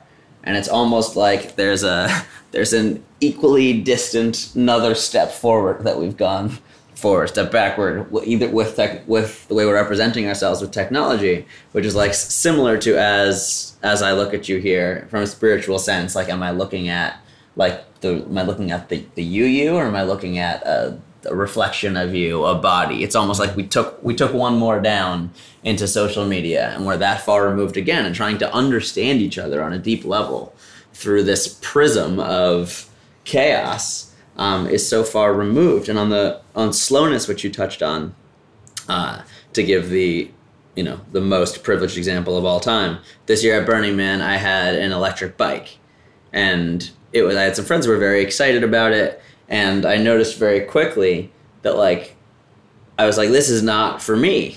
And in some cases, oh my God, this is amazing. I'm really far. I can get really far really fast. This is awesome. And I did ride it and I did use it, but I spent most of the time just pedaling with it off, because I noticed that it took me an extra 3 seconds to get by this place. And then I actually realized in that 3 seconds, I might want to stop. Oh wow, it was a little bit harder on my legs to get here, which actually made me appreciate and enjoy this thing itself and be less eager to just ride away onto the next thing. And so one of the principles I recommend with technology is that technology is a trade. It's like, what are we trading for connectivity? With Google Maps, I'm trading my data for being able to get from A to B. I'm super comfortable with that trade. I'm really bad with geography, and I'm super into that trade. I get lost all the time. With social media, in exchange for seeing what my friends are doing, or I am trading in some ways peace of mind, in some ways my time, in some ways my stress levels. Can we look at the trades that we're making as we accept and say yes to this technology? And I think one of the most helpful things I can offer is just to be skeptical. If we're starting to introduce a new tool into our lives, to not just see it as this golden bullet of, aha, now this solves the problem. It's like, okay, what is this going to introduce? How is this going to change my relationship with this activity that I'm doing? And do I like that? What do I not like losing from that? Is there another way to replace that? And it's very hard in social media because it's so much of our lives, and it all comes down at once. And of course, we're all looking for this, how do we have a healthy balance and healthy relationship with this? And I'm getting better at it every day, but I don't think I've figured it out. And I think we're in the process of figuring it out. And with kids, some people say it's like a car. We just need to give them a license before they drive. I don't think we adults know how to drive yet with this technology. And I hope in this generation we start to figure it out. And I hope the tech companies help us. I hope that governments help us very carefully. And I hope that we as consumers can demand technology that is actually thinking about our lives and our values in a more productive way. A social network. What does a social network look like that helps us spend more time with the people that we've indicated that we care about? Help us illuminate new opportunities or experiences that people later rate as meaningful. You might go on Yelp and see, I have no idea if you're on Yelp, see Derek as a barber rating of whatever. If you were to really look at if we were to rate in categories of meaning and fulfillment, it's experiences or individuals we might not otherwise encounter that leave us feeling incredibly fed and filled up could naturally rise to the top. Technology can be a tool to help illuminate things that are helping people in really amazing and meaningful ways. Those things are harder to measure. It's not as simple as I clicked on this, I scrolled on this, I spent 20 minutes watching this thing, as opposed to I spent 20 minutes watching this thing and then I went to sleep and felt crappy in the morning, versus I spent 20 minutes watching this thing and I went out and I made this, and there's a big difference in the type of content and the way that it impacts our lives and ourselves. And I'd love to see technology that actually plays to that. And I would love to see newer companies working and thinking about it in that way. It's very hard. It's very hard to compete with the big guys. So really, I would love to see Apple protecting our time and lives and attention through that lens. But it's, maybe we're at the beginning, and sometimes when I eat a bunch of mushrooms or eat LSD, it all feels perfect and we're going in the perfect direction. And it's all going exactly where it needs to go. You're just open that door, huh? But it's scary to look at. It's scary to look at the state of it now. But I do trust that in some higher way, we're where we need to be and going where we need to go. Yeah, I wish that, just like my parents who would have unplugged the Nintendo on a hot summer day in the middle of June and said, hey, go outside and throw a Frisbee. In answer to your question, is it the corporation's job, or is it a trickle-down hierarchy? Whose job is it to decide ethically and morally what the use of these things are? I think, first of all, the adults in the room, who certainly, with children, no matter who your God is, what you pray to or where you pray from, certainly an amount of time devoted to stillness, venerating that by which any of us are here. And then imparting the wisdom of intimacy, by intimacy, real connection with your children, independently of technology, and teaching them through strategically saying, you know what? No more of it. Not this at the kitchen table. Or how about when we go out to a restaurant, how many kids get handed a phone because it's just easier because then they'll behave. It's like, no. Let's teach them a way of engaging. And just like we were as kids, I knew when I went into a restaurant at 8 or 9 years old what the consequences would be if I, didn't comply. And I'm not necessarily saying corporal punishment. But swat your kid. But yeah. Well, what I'm hearing from both of you, I mean, Derek, what I heard from you earlier was, this is an opportunity. This is an opportunity for that duality that you described as we're accelerating with technology. Naval Ravikant said something around the lines of like, we need to develop superhuman powers to create focus, in this age of distraction, basically, something along those lines. And perhaps this technology is a stepping stone towards that stillness, that slowness, because we've kind of reached peak acceleration. We've reached peak, distraction, peak information.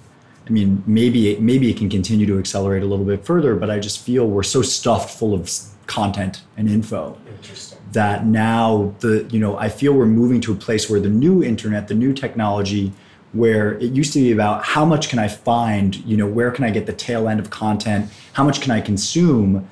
Now it's going to be about curation. It's going to be about discernment. And maybe that's where, where this work can go. This work with Center for Humane Technology is encouraging the betterment of individuals through, cutting through the noise. There's a lot of noise, and it's a tough challenge. But that's definitely one of the pillars. The main focus of the organization is really about changing the way technology is designed. My personal work in the education space has been more and more trying to find, and it's a hard process, and I need more people doing it, but to really, really look at it from a human standpoint and think like, what are the tools that are being really helpful at helping us navigate these very, very scary waters. But actually, I'm curious of within the context of fire.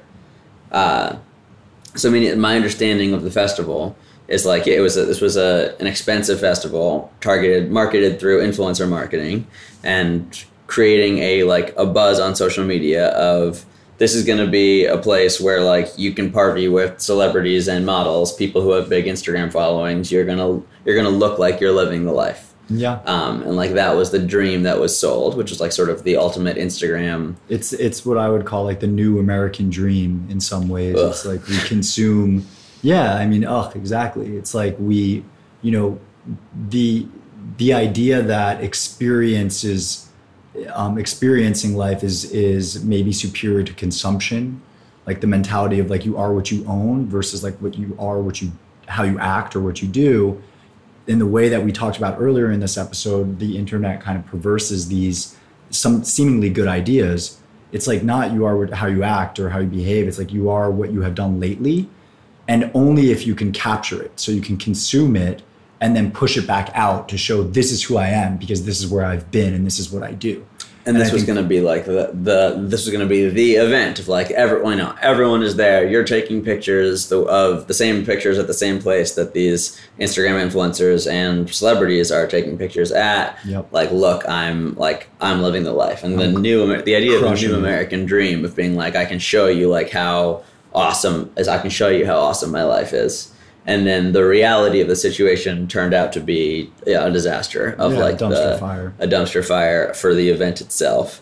And then I feel like my understanding of what people fed off of so much was like, that's a juicy story for people. If it's like, look, like these people who are spending crap loads of money to like go show off their lifestyles. Yeah. It's like they then had this horrible experience. Like they got their just dessert. Like, look at this, ha ha ha. Yeah. But so like as you were going through that and watching it happen, like I'm curious to what your experience with social media was throughout that funnel and throughout that process. Yeah. And also particularly of like with it felt like it reached a point where it became cool to show off a disaster. Right? Like that was a thing people started to share where it was like, now I'm in the know, I'm in this thing that's starting to trend and that is like and I can capitalize on that. Mm-hmm. It seemed like there also was there probably was, I would guess, I'm not totally spitballing, but I would guess that there's like some people who were like, I don't want to show that I'm associated with this thing at all. And like, I'm just going to keep quiet and not share. There are going to be some people who are like, this is a disaster. I'm talking about this and look, I'm in the know. I can show how it's a disaster. I'm curious about like how the your experience of the influencers who like brought people there and how their tunes might have changed throughout, or if it feels like they've been doing different things, but it's probably a question for them. Well, there's a couple of things that I can point to. I mean, one thing, when something like fire happens, then there's a reaction to it. And I think one of the benefits of fire happening was prior to fire, there was no such thing. And I don't know if it's 100% causation or just correlation, but prior to fire, there was no sponsored post on Instagram. So all of those posts that, Emrata and Bella Hadid and these other women got paid massive amounts of money to do, and that promo video that they were paid to be in, were not posted as advertisements. They were posted as, this is us having a blast on the beach and you should come too because it's going to be so fun. Right. And like, since then, if you want to post about a product and you're getting paid, or an experience and you're getting paid, it says sponsored. So in the very least, people know that the incentives are not 100% aligned. It's not just you sharing your passion. I would probably guess that like 40% of people know what the sponsor to. Estimating. It's like a little sponsored word you're scrolling of like it doesn't go far. It doesn't go far enough. But also, I mean, even still, it's like. And Rushkoff did this generation like, and you're working with kids. Like it sounds like they don't even know they don't even have the term selling out. Like they don't know what's sponsored, what's not sponsored. Because it's like a part of the culture of like you want to be an influencer, so people will pay you to do your thing. That's interesting. And so after fire, the interesting thing about fire too is like the way that it was. So this is the problem. I think it highlights the problem with social media, with Web 2. The problem is it incites us to action regardless of the intuition or the intention behind the action. And the actions that seem to gain the most traction are seemingly, and this is subjective, but the worst sides of ourselves. It's our anger. You see this on kind of like political Twitter and Facebook. Like, how dare you, post a pro-Trump post. I hate that man and I hate you. Click, unfollow. We're not friends anymore. Anger, right? And jealousy and envy. So FOMO. So Instagram is the great comparison engine, right? If you feel less than, as you said earlier, then, you go on Instagram, you're going to feel worse because you're just not feeling whole in yourself. You're not feeling sound in who you are. And then you see other people doing great things. There's always going to be somebody on vacation these days, whose life looks incredible on Instagram. And then the irony of fire was it was built up on envy and then it was brought down by Schadenfreude. Right, because that's another thing. People like Jackass was the beginning of right. It's like, ooh, this is the best way I can dive into it. Yeah. And with Derek here, I mean, one thing Derek and I talk about sometimes is how like maybe you would, depending on where someone's at and where they're listening from, how you might say one thing to one person, another to another. But like, what is the moment that most of us? When do we go on social media? Like, when am I literally pulling out my phone, opening that app, and moving my thumb up? Like, when am I going into that? Yeah. Maybe when I wake up in the morning, maybe when I go to bed. Like, I try not to do it at those times, but like, I'm bored or uncertain of what to do in the day. I'm feeling kind of just like, I don't know. Am I like, wow, like I'm going to go on social media right now because I'm looking for some inspiration, or like I'm going to go, and like for me, sometimes it's like, oh, I want to send that person a message, and then like I'll get lost. I got sucked into the thing. But I feel like it's very rarely that we're going in there in a listening mindset of like, I'm ready to receive something or ready to, it's just not very... Or we're responding to something because you said reaction. And if somebody does something to you and it elicits anger or revenge, then your response is reactionary. A response is very different. A response actually doesn't mean that anger or all those other things aren't there. But what it does do is take a step back from the entire situation, go within, take a moment to have a little bit of discernment around what is this, what is it really. When two people that really love each other, it's the same reason why they take if the argument gets heated, they take a walk around the block, independently of each other, figuratively or literally, so that they can re-enter the conversation with responses to each other versus it just being a combustible, reactionary, very volatile response that they're having with each other. And social media is a very reactionary place. Yeah, completely.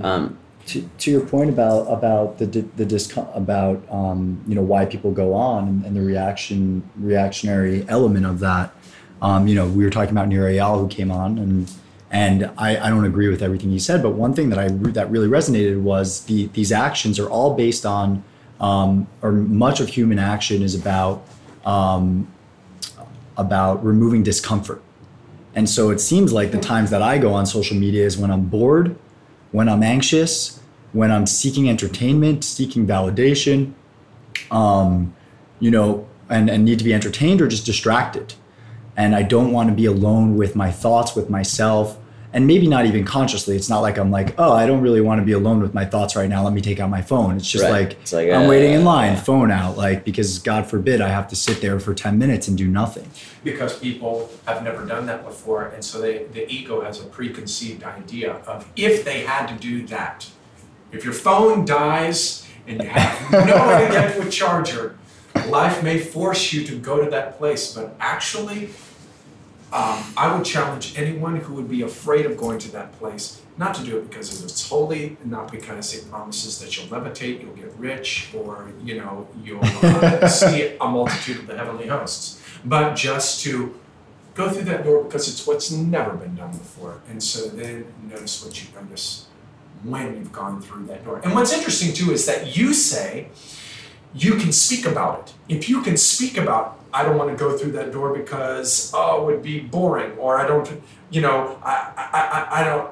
That seems uninteresting to me. It's interesting that Freud said the underlying emotion to boredom is rage. It's very interesting that somehow being distracted and having this thing available to us, if it's taken away, it's very interesting. I would say, especially for parents, what does it elicit in your children if whether they heed Max's invitation to put it down for a season or a moment or permanently if they so choose, what would it elicit if you were just in this generation to remove it consciously as a parent and say, we're just going to do a little exercise together, you, your father, me, and you, just as a family, just to see what it would, I mean,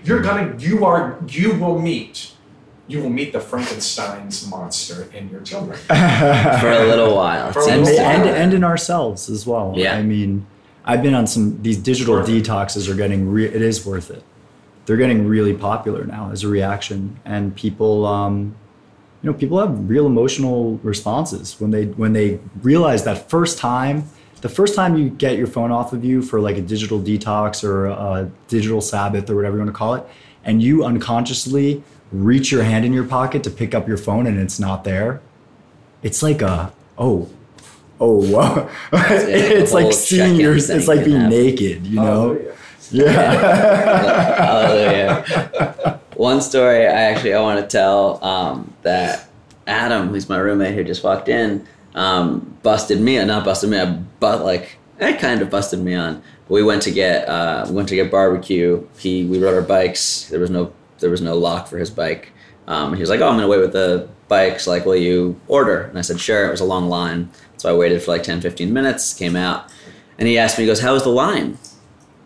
And I was like, it was fine. Like, I went on my phone. Like, I don't know. It was a line. It was like, it wasn't really anything happening. It's like, there's always something happening. And then he goes, and it sounds funny when you meet Adam, it all makes more sense. He was like, he's told me a story about this woman who walked by and had this t-shirt on, said, "How do you get to Carnegie Hall?" And on the back said, "Practice, practice, practice." And he liked that. And this other girl was taking a picture, and like, he was wondering why she's so into this picture. He didn't see a bit. It was just like, he had two stories. Like, he left those 15 minutes with two stories that were interesting, and he was a more interesting person because he wasn't on his phone.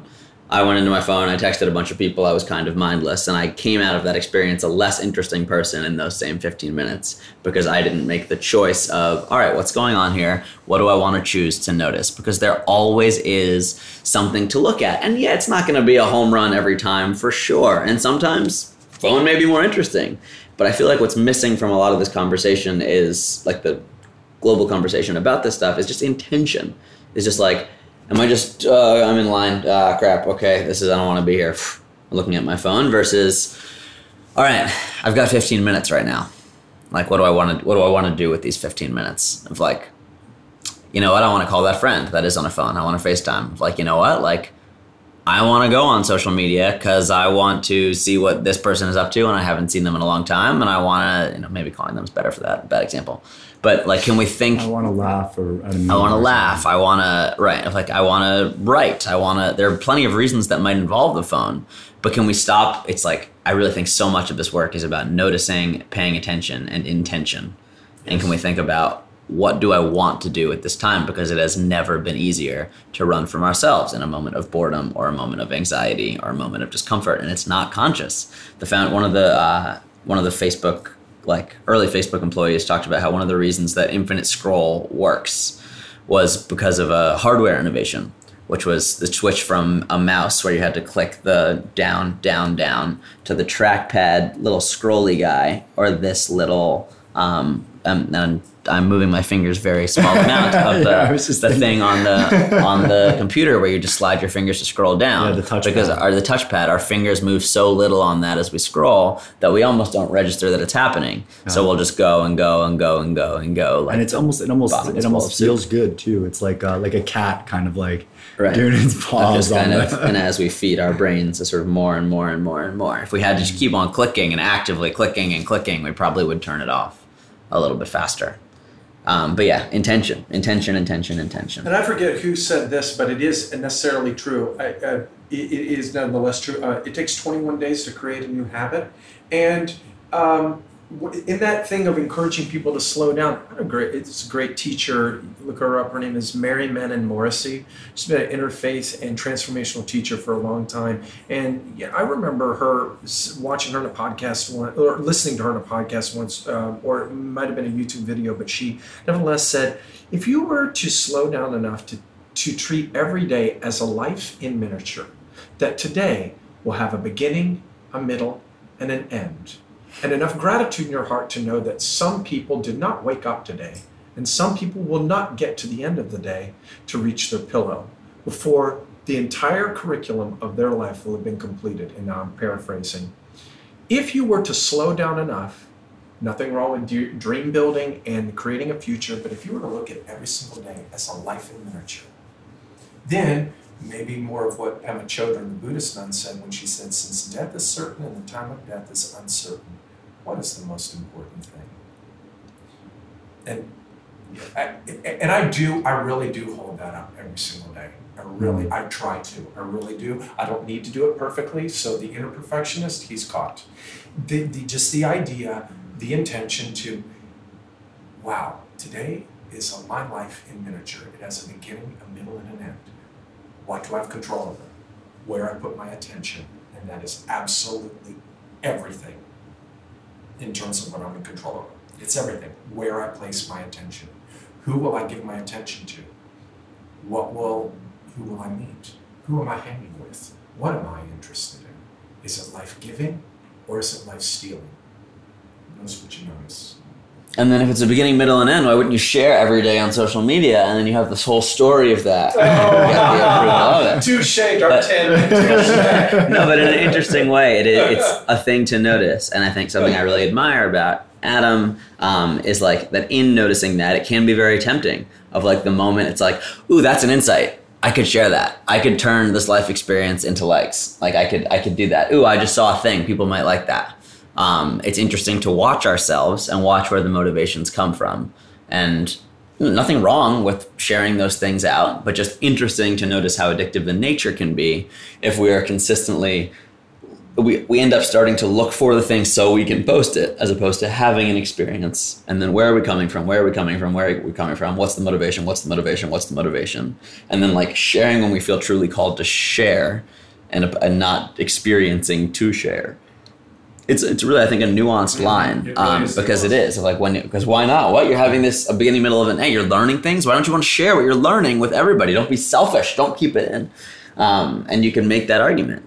But it's a challenging game. The paradox of it, where if you have a really deep insight into something that inspires you to actually look at life forever changed from a different place, your seeing and your revelation about what you have come to know will just be the fruit and the perfume of your presence wherever you go. And there's a part of you that can trust that integration is happening, and that as your egoic identity is dissolving, then a greater light is shining through the template of your life, and your circle of influence in your daily walk in life without social media is actually just as powerful, just as important, just as valid, and just as potent, if not more so, than social media itself. But certainly social media itself also, with great intention, can inspire people, millions of people, in a very fast and accelerated way to greater freer expression.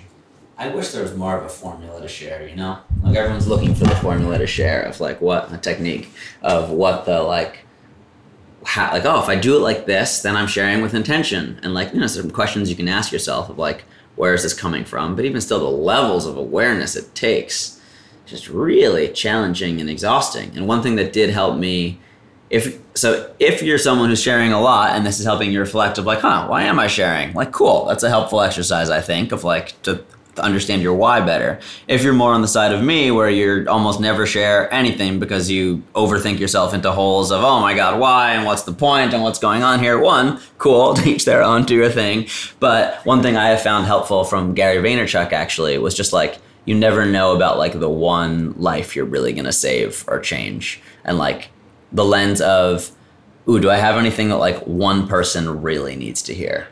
And can I share that, like, and can I be good enough with myself to know that, like, you know what, like maybe this gets 4 likes, but like some one person out there like really needs this message, and I'm going to deliver it from that. And this is where I'm on podcast. You can't see what I'm doing with my hand or read the body language or tone as I'm about to describe the other place, but like something that comes from the other place. Stomach to neck, hand. To stomach to neck, hand, the other place. And out the throat. Out of the heart and throat. Of like to that one person or 2 people or, who just really needs to hear that one thing. Because so powerful, and social media does save lives in that way too. I do not want to throw the icy baby out with the bathwater. Cold bathwater. But it's, I think thoughtfulness is often a helpful tool. Beautiful. Yeah, I think there's so many places that we could continue to go. I think this has already been one of the longest episodes that I've done, and because we've had it packed with such powerful content, and it was really enjoyable chatting with you guys. I think leaving it with intention is a great place. I guess Max, I want to give you the opportunity to just let anyone listening know how they can find you. And there's a bunch of things that Derek mentioned, that you mentioned, that I'm going to post in the show links. And I hope that we get to do this again sometime. Yeah, we'll do a part 2. We can focus more on the poetry in that one. And yeah, so for me, I'm Max Stossel, at Max Stossel, if you want to watch me criticize social media on social media. And yeah, I am somewhat hypocritical in this, and it has been helpful to my career. But this is the double edge of the sword we talk about. I'm wordsthatmove.com is where you can find a lot of my work. And yeah, especially to those of you in LA, would love to see you at the show, Dynasty Typewriter, November 6th. You can find the details for that at wordsthatmove.com. Yeah, and I'll post that on my social media accounts. There you go. Another reason for being on. We'll share that, and I hope to be there. I am kind of called to say just one other thing on this kind of quote unquote hypocrisy that you mentioned. There's a guru here in New York named Dharma Mitra, and I went to Dharma's workshop, maybe like 5 years ago, and learned breath work with him. And I started doing this breath practice, this pranayama practice that he taught. And I said, after like about 2 weeks of doing it every morning, I felt this power. I felt this excitement, and was walking down the street kind of like feeling, like my shit doesn't stink, for lack of a better word. And I asked him, I went to him, I was disturbed by the sense of ego that was driving in me. And I was like, hey, Dharma, I'm doing this breath work and it's powerful stuff. Like, I can feel the newfound power that this is offering me and the new energy, and it worries me. And he kind of shared with me that a little bit of ego is actually an okay thing, especially on the path towards God or spirit or the superconscious or Gaia or whatever you want to call it. It's what almost drives us towards that path to start. Yeah, healthy ego is great. We can't sit under the Bodhi tree for the rest of our life and expect, that we're being a participant in the dynamic expression of life in a real, true, and meaningful way, especially in this technologically advanced way. I humbly want to just plug and say, if you'd like to find me, Derek Dwayne, Reverend Derek Dwayne, for a haircut, I'm at Fellow Barber in Williamsburg, Brooklyn. Wherever you come from on a visit, or if you live in the vicinity, I would love to meet you for one very interesting conversation. It's and haircut. Absolutely been such a beautiful part of my life. I'm so grateful to have met Derek. Yeah, at Fellow Barber, totally by chance. I just went in for a haircut and then was just in awe of his wisdom, and the story I like to tell is that Derek has like 3 graduate degrees, one in like divinity, one in theater, and one in cosmetology, and he cuts hair. He's on his way to becoming a preacher, but as a gay man, Derek decided to go a different route, and the reason he cuts hair is to be able to deliver his one-on-one sermons to people, and not just deliver sermons, but engage people and share the beauty and light in that incredibly intimate way, and he does that, and it is awesome. I highly recommend Fellow Barber on North 8th in Williamsburg, Derek Hake. And I think you all just got a taste of that in here. I mean, adding a ton to the conversation, and it was like a really pleasant surprise. And I need to get better mics, but it was the first time that we had 3 people on the show, and I hope you all enjoyed it. And even if it resonated with one person, or even if it didn't, because it resonated with me, and I'm appreciative of that, then it will have been worth it. So thank you both for joining me here. This has been super fun. Thank you, Mark. Great to meet you. Thank you both, and thank you. Yes.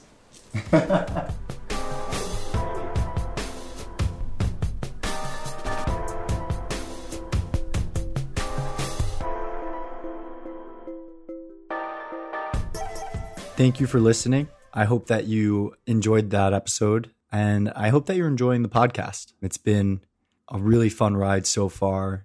I just get so excited every time I meet some of these incredible people, and just love sharing their stories and ideas with you all. You can learn more about the show at thelookuppodcast.com. That's THE, lookuppodcast.com. You can follow me on social media at Wark Meinstein, WARCMEINSTEIN. MEINSTEIN on both Twitter, Instagram, and Medium and Facebook. We have a Facebook page for the show as well, The Lookup Podcast, on Facebook. So check us out. You can also subscribe to our mailing list on the website for more future updates. If there's anything from the show that you want to catch, I've posted that in the show links for you to check out. And if there's any way that I can improve, please let me know. Feel free to reach out. If you have any guest recommendations, please let me know. Other than a couple of individuals who are helping me out in the background, this is a passion project and I'm always open to feedback and any kind of support. I want to thank Sam Palumbo and Patch Kid Music for the sound editing and the intro and outro song that he created. And I want to thank Hello There Collective for their support on my social media. You can check them out at hellotherecollective.com. All right, that's enough for me. I'm sure you're ready to go on to your next activity. Thank you for listening. And please come back again next week for another episode of the Lookup Podcast.